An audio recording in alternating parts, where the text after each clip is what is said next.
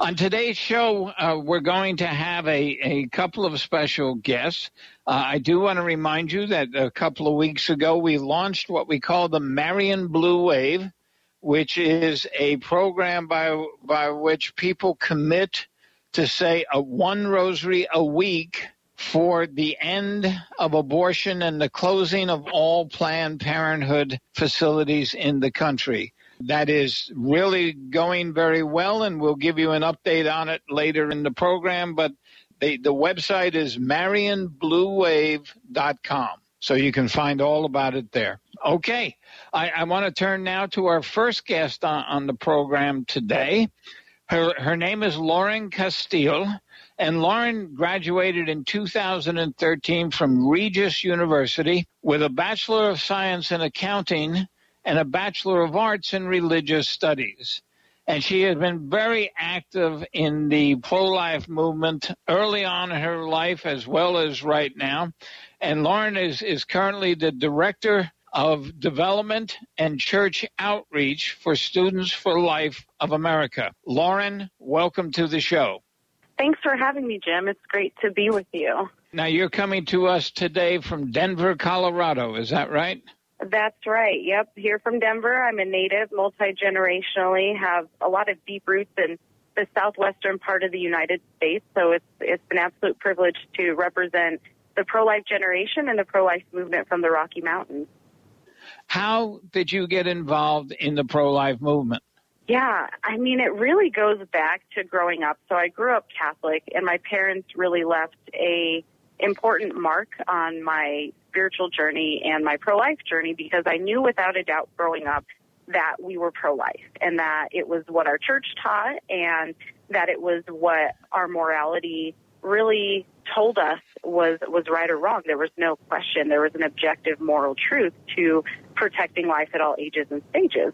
And as I started to get older and moved into high school, I really realized that even though I was pro-life, and I knew that I would hold my beliefs firm if I was ever questioned, I didn't know how to effectively defend those pro-life beliefs, especially coming across people who were maybe as pro-choice as I was pro-life. And so I started to look around to see, okay, where can I learn more about my pro-life beliefs? And we had an opportunity in high school. I went to an all-girls Jesuit high school here in the Denver area, and senior year they gave us the opportunity to choose between a few different retreats. And so I ended up choosing the March for Life out in Washington, D.C. in 2009, and it was just a transformative experience for me. And I connected with Students for Life as a high school senior and went on to Regis University and stayed in touch with Students for Life and was able to put my pro-life beliefs into action and defend my beliefs effectively and compassionately and lovingly with other people.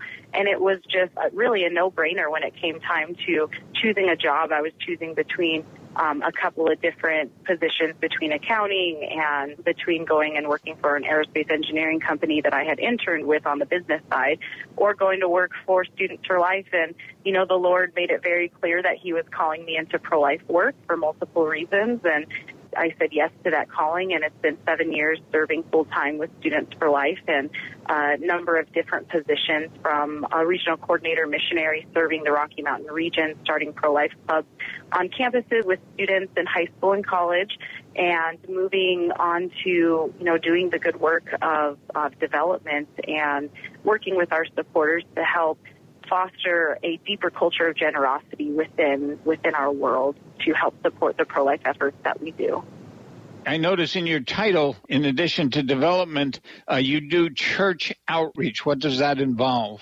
Yeah, I think really what we found is there were some gaps that, you know, needed to be filled when we would go out there as regional coordinators and go speak to youth groups.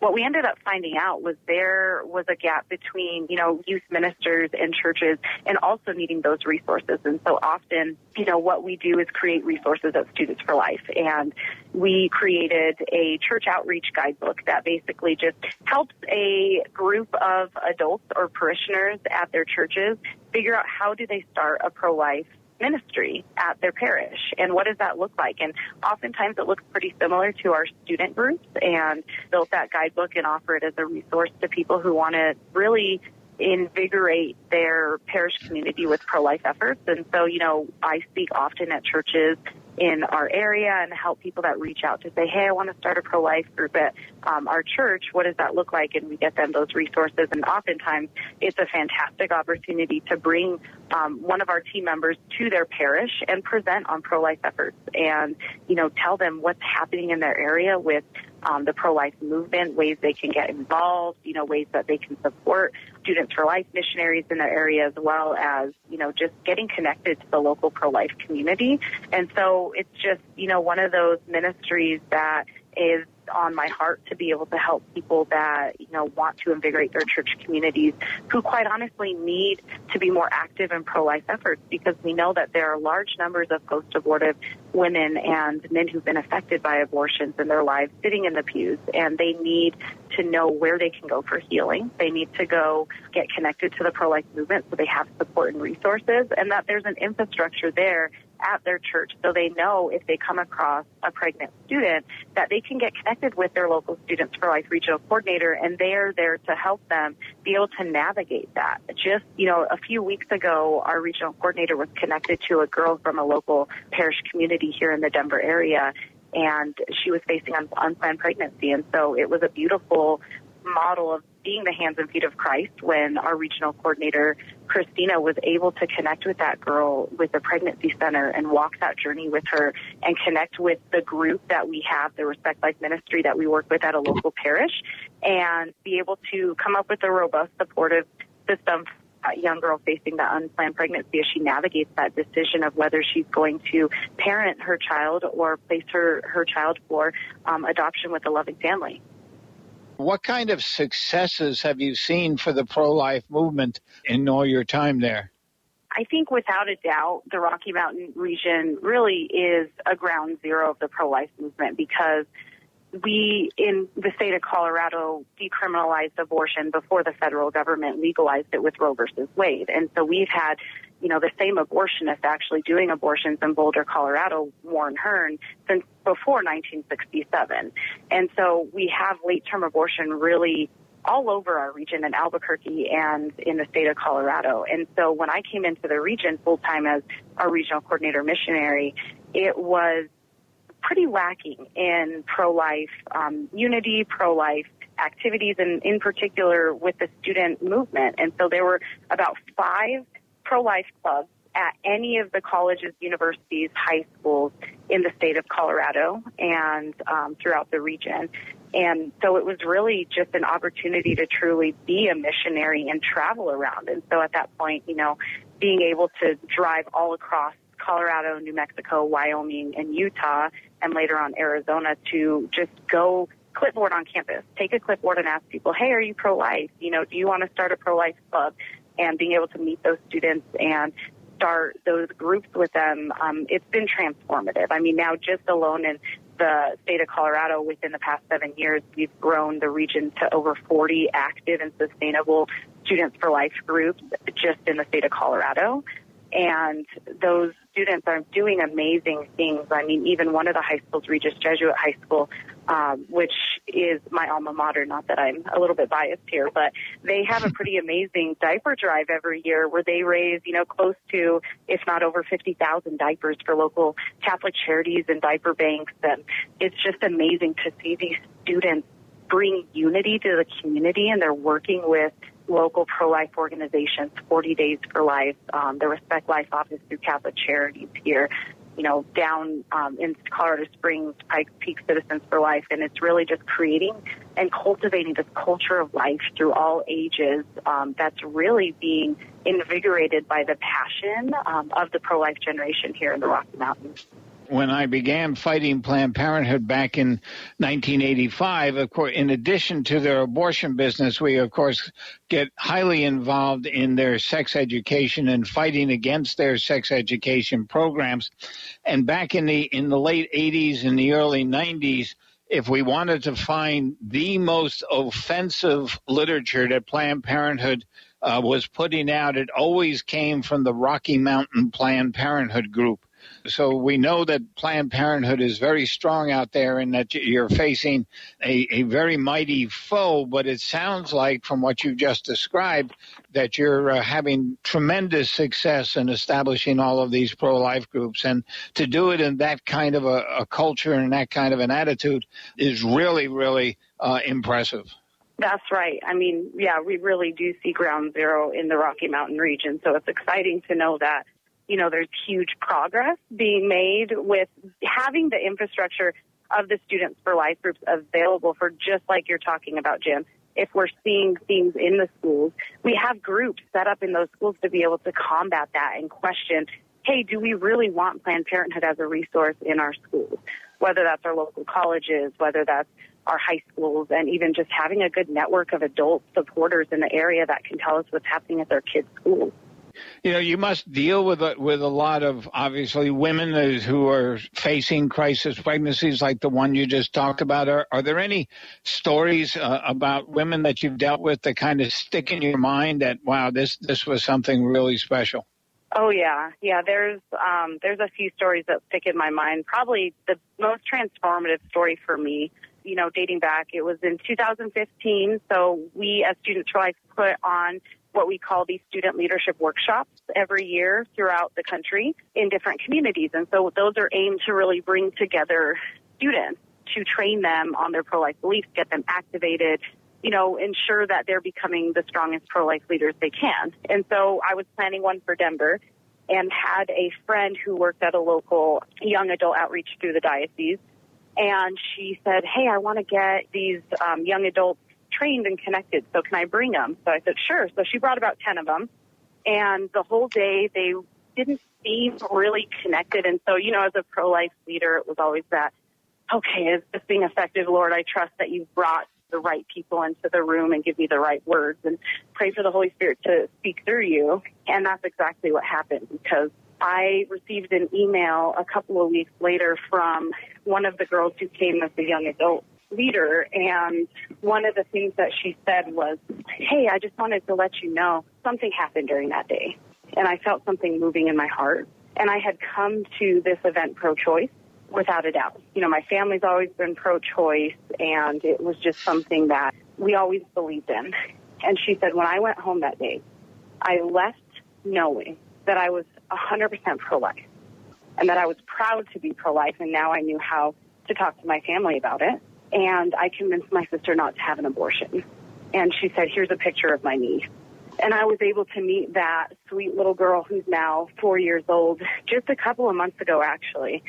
And it was probably one of the most moving experiences I've ever had, just to be able to hold that, you know, that precious life in my arms and know that, you know, your pro-life work is not in vain, no matter how many battles and challenges that you face. And that girl who attended the workshop is now just really involved in the pro-life movement here in the Denver area and is just on fire to be able to do more, and is going out to the March for Life for her first time this January. And so it's just really awesome to see lives being saved, and that's just one story. And I know one of the things that's so important to us, too, is being able to connect people with post-abortion healing. And so it's kind of funny because I always tell people, you're told not to talk about abortion at Christmas and Thanksgiving and family events. And I always encourage people I talk to say you have to be talking about it at family events, because you could be the only person that is introducing, you know, this conversation about abortion in a loving and compassionate way, and be able to connect them with the supportive resources that someone might need.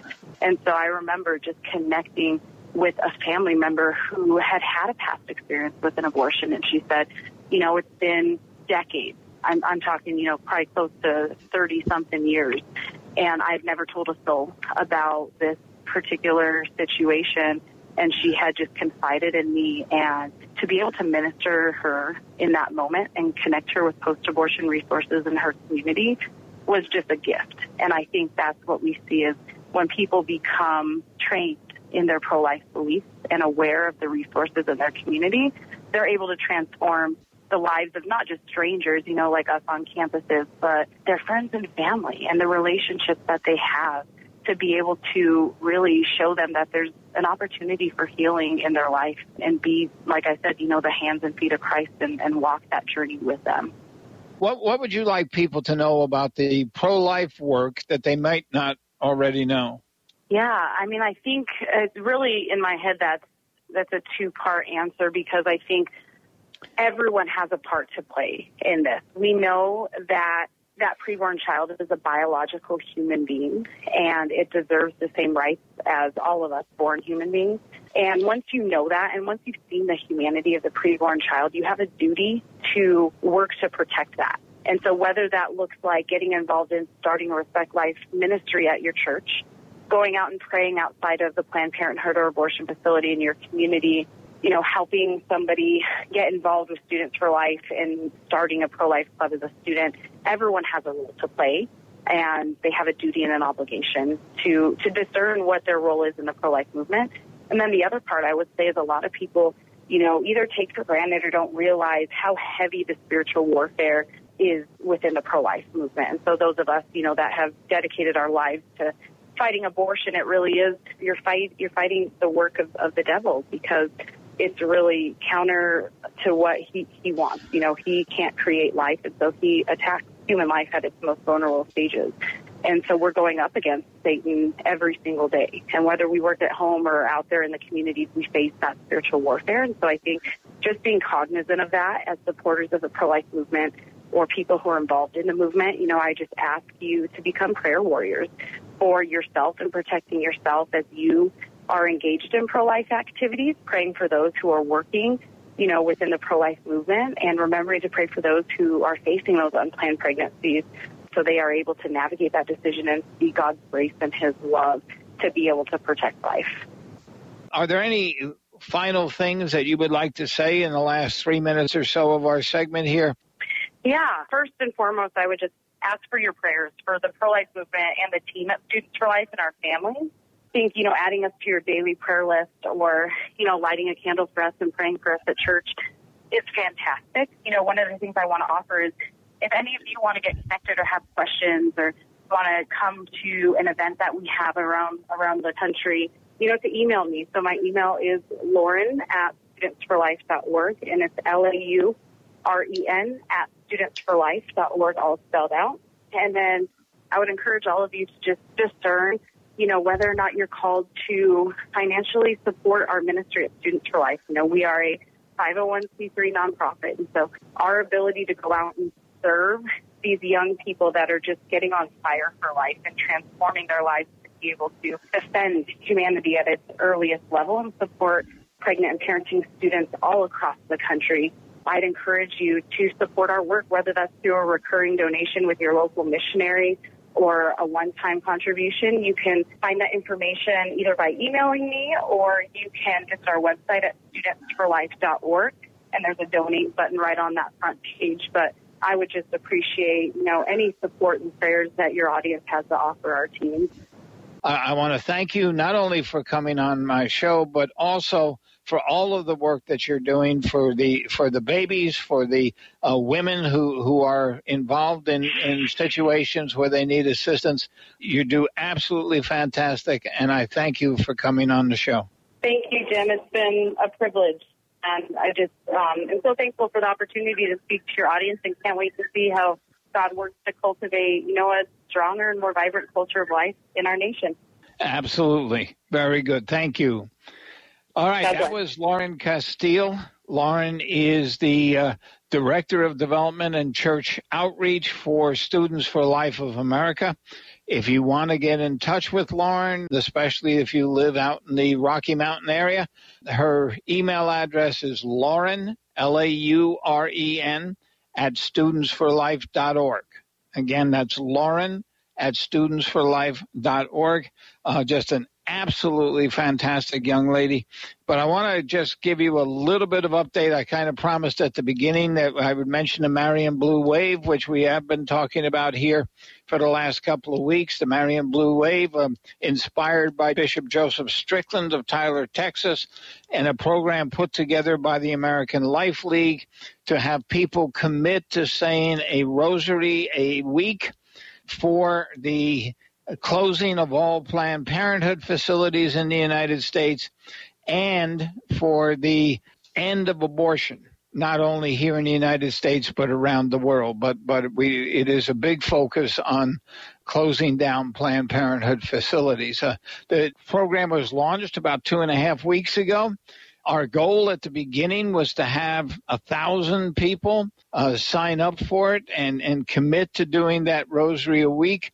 We have succeeded beyond our imagination because overnight last night, we passed 1,500 people who have signed up for this. One of the things that also surprised us is that we now have people signed up from 15 different countries around the world. 15 different countries, just people everywhere who are getting messages about the Marian Blue Wave. If you want to find out more about it or you want to sign up to say a rosary a week for the closing of all Planned Parenthood facilities and the ending of abortion, please go to Marian Blue Wave, all one word, no spaces, MarianBlueWave.com. And when you go there, there will be a lot of information on the front page, but there will be a button to click to say make your commitment. And you click there. It's very easy to sign up. You only have to get a very little bit of information. And even if you're not thinking about signing up right now, you say, nah, that's not something, go to Marian Blue Wave and click on the map. All right, you'll see a button on the right-hand side. Click on the map and open the map up and then expand the map to full screen. You can actually view around the world. And the map has for the United States red buildings, which are all of the Planned Parenthood buildings in the United States. It also has blue individual human figures. That's people who have signed up, and you will see all the people. We're 1,500 people all across the map. It is inspiring to see. There are also some groups that have signed up, and they're represented by a blue circle with some faces. And you'll see, I think we had 22 groups as of this morning. So I invite you to go look. Even if you're saying, I don't think I want to sign up, that's okay. Go look at the map. The map will be exciting. You will understand just how many people are out there and who are joining in the Marian Blue Wave. So we encourage you to do that. Okay, I want to turn our attention now to the next guest. Her name is Tina Whittington. And I've known Tina for many, many years. She has the position of the Executive Vice President of Students for Life of America. So I'm going to ask Tina to talk a bit about her pro-life activities because they are numerous and they go back into the last century. So, Tina, welcome to the show. Jim, thanks for having me. I'm so excited to be on your show. For people who do not know, Students for Life of America headquarters is in Fredericksburg, Virginia, and American Life League's headquarters is in Fredericksburg, Virginia. So we're kind of neighbors here, and we're not too far apart in our building. So it's really exciting to have you on and talk to people around the country and around the world. Yeah, no, we're sort of a secret pro-life hub here. We also have NIFLA down the street as well. It's kind of crazy how we all hover right here in Northern Virginia. That's right. And then you throw in 40 Days for Life, and Yep. It's no wonder that there's not an abortion facility within an hour of any direction from here. Absolutely. How did you get involved in the pro-life movement? Yeah, no, that's actually a really good question. So I'm actually from Portland, Oregon. That's where I was born and raised. I always kind of jokingly call it the spiritual heart of darkness of our land, but it kind of is. Where a lot of really bad legislation comes out when it comes to the life issue, whether it's beginning or end of life. So I was raised in a secular home, and when I was in 8th grade, I got invited to go to church, and I actually had a conversion experience and got baptized and joined the church. And our youth director did a whole presentation. I was probably about 16 at this time on the life issue. And I sort of went into it because I'd never really heard much about abortion or pro-life before this. And I kind of went into the whole presentation thinking that, abortion is okay if it's like rape, because that's like pretty bad. But our youth minister showed us like the Leonard Nilsson pictures. We actually listened. This is dates me, but an audio tape of Carol Everett giving testimony about what was happening in her abortion clinics in Texas. And hearing all that, and then we read scriptures and we saw this picture of an aborted baby, and I went, wow, this is so bad. Abortion is terrible. It is a human being. It doesn't matter the circumstances. But I felt like, I heard this statistic of, millions of babies have died through abortion. And I was like, wow, I'm just one person.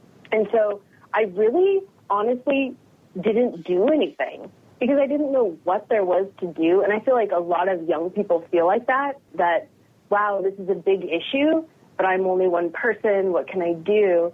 So it actually wasn't until I met my husband. So my husband was doing Rock for Life, and this is when I was now in college, and they were praying in front of an abortion clinic in downtown Portland. They were getting people to register to vote. They were doing benefit concerts for crisis pregnancy centers, working with bands that got pro-life information out all across the country when they were on tour. And so one of our very first dates was actually going and praying at an abortion clinic and then going out for bagels and coffee afterwards. So I became pro-life in high school, didn't know there was anything I could do about it until I met my husband. So I always kind of joke that I married into the pro-life movement. He really opened my eyes to not just that we can do something about abortion, but having been converted and raised in a non-Catholic church, I hadn't heard anything about, like, the birth control pill and, like, those really early abortions. And so until I met my husband, I didn't know about that or about natural fertility awareness methods and all this stuff. So, like, my whole world expanded when I met him, and then I got very activated, working with Rock for Life, going on tour with bands, speaking across the country to young people. So I would say that's really my pro-life story and how I got involved. I feel like the gospel is our number one mission, and I feel like this issue of protecting the preborn and being their voice is number two for me. It's the thing that is taking the most lives physically here. Obviously, the gospel saves us spiritually, but we can stand in the way of that abortion by talking to women, by speaking out for the preborn. So I just feel like this has been my passion, and then young people have also been my passion through the years. And as you mentioned, you started out with getting involved with Rock for Life with the young man who would later become your husband. Now you're working for Students for Life. You've had a lot of different things in between, but it seems that you really, your history with the pro-life movement has been working with young people, and you've done that over the last 20 years. So I guess 20 years, my first question would be, how has things changed over the last 20 years, or have they changed in terms of working with young people and working with the youth? Yeah, so obviously in 2 decades our culture has radically changed. I jokingly went and spoke at this Spotsylvania conservative women's event the other night, and I was like, can you imagine if 20 years ago I came in here and said we'd have to protect babies who are born alive from infanticide, that there'd be gay marriage, that we'd have all this transgender issues. Like 20 years ago, this wasn't even on our radar that these things would be happening. So I think there's been a major shift in culture, cultural morality, the involvement of the church, all that. But I would say when I first started out, we did a lot with using the pictures of the abortion victims, the aborted baby images outside the abortion clinics, at concerts. We showed the silent scream all the time. People saw that and were convicted. And we saw a lot of people becoming pro-life through that method. But I do feel like as the years have progressed, that method has sort of shut people down, and we've had to be more creative in how do we dialogue with people, how do we get them to come out of their shell and talk to us, because we do feel like when we force the conversation out about abortion with someone, we win, because abortion is so horrible. The act itself is so violent. When people are talking to you about it and you open their eyes to that, there's just no denying how terrible it is. But we live in this earbud culture. Like when I was in college, if someone had came with a graphic image display, I would have stopped and talked to them, and I would have had to work through how I feel about this issue with this new information. But there's been studies done on millennials now that say millennials are okay living in cognitive dissonance. So they are okay getting new information that conflicts with their position and just living in that place, where Gen X was more like, nope, I've got to work through this and figure out what I really think about this and incorporate this new information into my worldview or my position on this issue. So that has been a radical shift just in culture. But also on campuses, everyone's walking around with their earbuds in. Oh, my gosh, Jim, it's like, hello, we're over here, pay attention to us. So I think that's been really difficult, too, is that we have to create new ways to either create controversy on campus or events that will pull people in or displays that will catch their eye. A few years ago, we implemented a Cemetery of the Innocents that are bright pink, the Planned Parenthood pink. And it's Planned Parenthood Cemetery of the Innocents, and it's, you know, the 911 crosses that represent the abortions they do alone each day in the country. And that draws people's eyes. So I do feel like we're in a culture where it's harder to capture people's attention. And so many young people are okay. I literally had a student tell me once, it's really sad that a baby has to die for a woman to have her rights.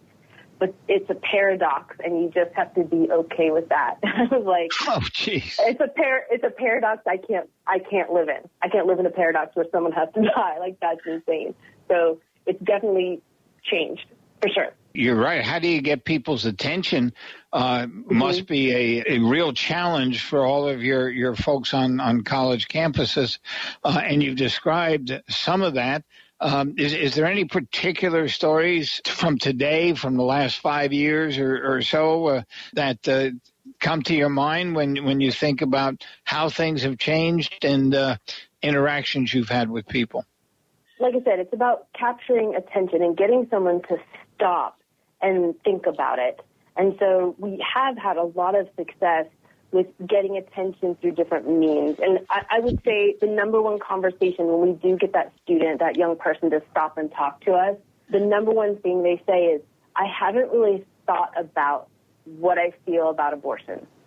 So it's something that they're not even really thinking about. I think there's this idea of the right to choose, or it's a woman's choice or whatever, is so ingrained in our culture now that it's a default position. So people aren't generally like thinking about it.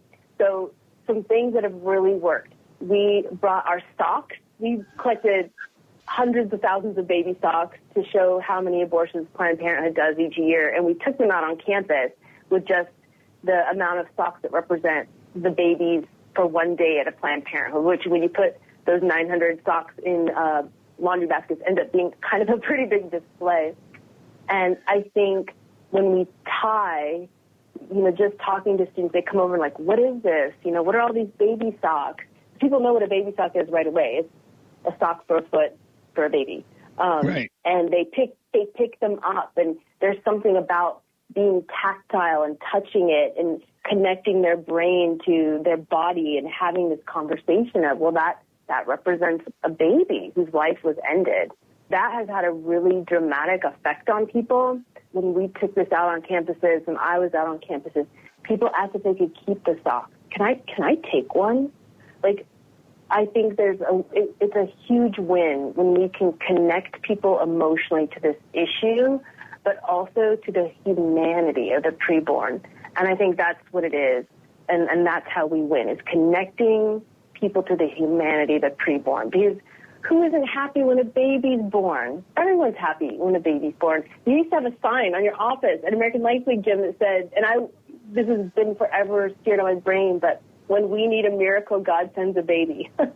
And I think that that's so true, but we have to connect people to that. And I think the other thing that I went out on campus with is we took the abortion instruments out on campus with a display that showed from medical diagrams from a medical textbook how abortion procedures were done. And we had a fetal development display with it, those Touch of Life. I'm sure you've seen those, the Touch of Life, the early first trimester and then second and third trimester babies. And that really dramatically impacted people, too, because most people don't know how gruesome abortion is, and that it is a violent act. And so, again, it just tied it to this violent act is happening to these, like, little human beings. So I'd say those two things in the last year, I felt when I've been on campus with those, have tied people emotionally. You know, and the same thing, they pick up these big, I don't know, when I used to do, I don't know if you knew this, I took 9.5 years off between working for Rock for Life and working for Students for Life, and I had 4 babies, and I worked for Rachel's Vineyard here in Virginia. We had a Fredericksburg retreat, and so I volunteered and did that. And when you go to the Rachel's Vineyard training, she talks about this thing that happens in our brain when we are physically touching something and doing something and processing it. It creates new synapses between your right and left hemispheres. And when we do that, it opens people up to, like, new kind of aha moments. And I think that you have to catch their attention and get them to take their earbuds out.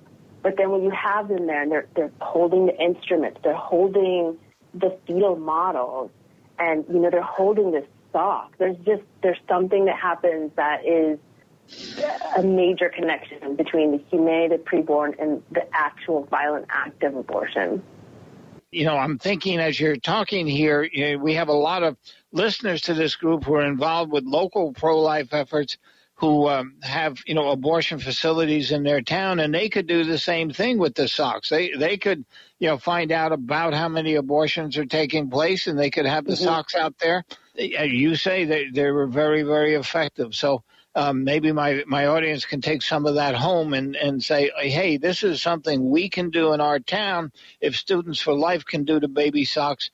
And if they wanted to get in touch with you, Tina, and find out, you know, more about it, what would be your contact information? My email is just Tina, Tina, at studentsforlife.org. Students with an S, SORLIFE.org. Or you can find me through our website, which is just studentsforlife.org. And we have baby socks left. If you want some and you want to do a display, email me. I would love to connect you. The abortion instruments, you can actually buy them online, which is kind of scary, sketchy, but having those there with those touch-of-life fetal models also, it's just another connection point to connect the humanity of the preborn with the violent act of abortion and what it really is. And I just want to say one more thing. So one of the best things I've done at Students for Life is for the last 10 years, I've gotten to organize our national conference in Washington, D.C., the day after the March for Life.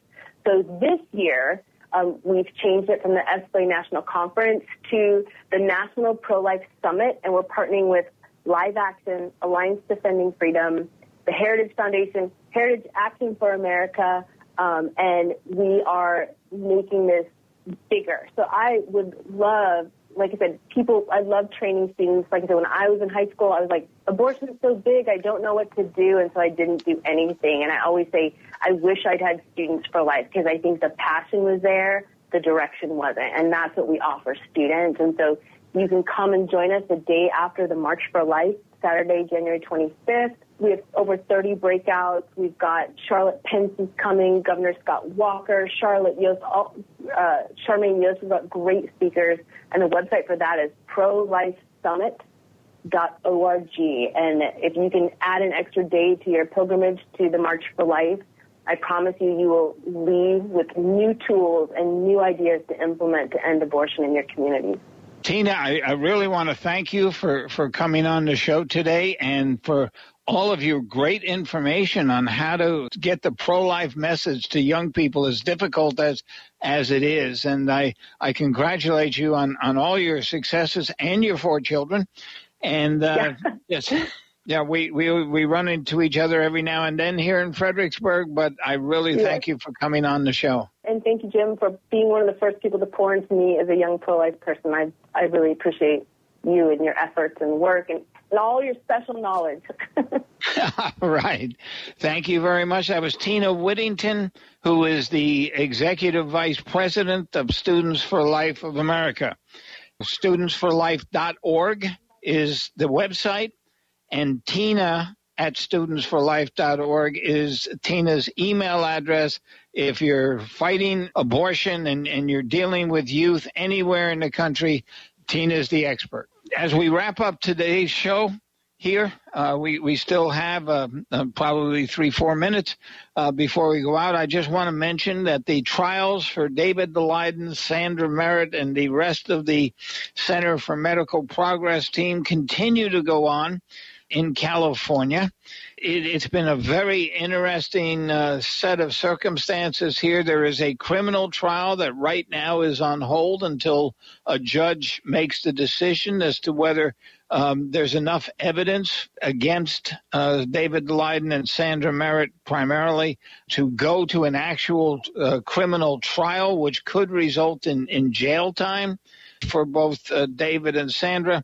And then there is the civil trial, which does not involve jail time, but could involve millions of dollars in fines. There's just all kinds of developments on a daily basis. We invite you to go to the Thomas More Law Center. Follow it there. They are commenting on it and giving updates on it. Also, I've spent the last couple of weeks in both California speaking with people in Florida where Planned Parenthood in both of those states is moving small clinic or closing down small clinics in one community and then moving to, in most cases, the community next door and opening very large facilities. Large facilities meaning generally more than 10,000 square feet, which we call a mega abortion center. Planned Parenthood is just trying to modernize all of its facilities because somebody told them that they were losing customers because they were not modernized, and so they're out there spending millions and millions and millions of dollars modernizing their facilities. But of course, they also said they're going to spend $45 million in the upcoming election to get their people elected. So why they want their people elected? Because right now they get over $500 million a year in taxpayer money. So if they can get their people elected to office, they'll give them even more. Just an absolutely crazy system that we've got going on here. So as we get into next month, the month of November, we have All Saints Day, we have All Souls Day. It's time to remember those who have gone before us in terms of the teaching of the Catholic Church and the spreading of Catholicism. This is, in fact, a Catholic radio station. This is a Catholic program. We know we have a lot of non-Catholics out there listening, and we welcome you and invite you to come back all the time. But being as we are based in Catholicism, the month of November gets to be a very important month for us. And so we ask you, next Friday starts the month of November. So it's time to really spend some spiritual time between now and Christmas, and to give a lot of thanks to our Lord and a lot of thanks to our Blessed Mother for all that they have given us and all of the ways they let us live our lives here. So I want to wrap up the show now the way we always wrap up our show, and that is by asking our Blessed Mother, Mother of God, please spread the effective grace of thy flame of love over all of humanity now and at the hour of our death. Amen.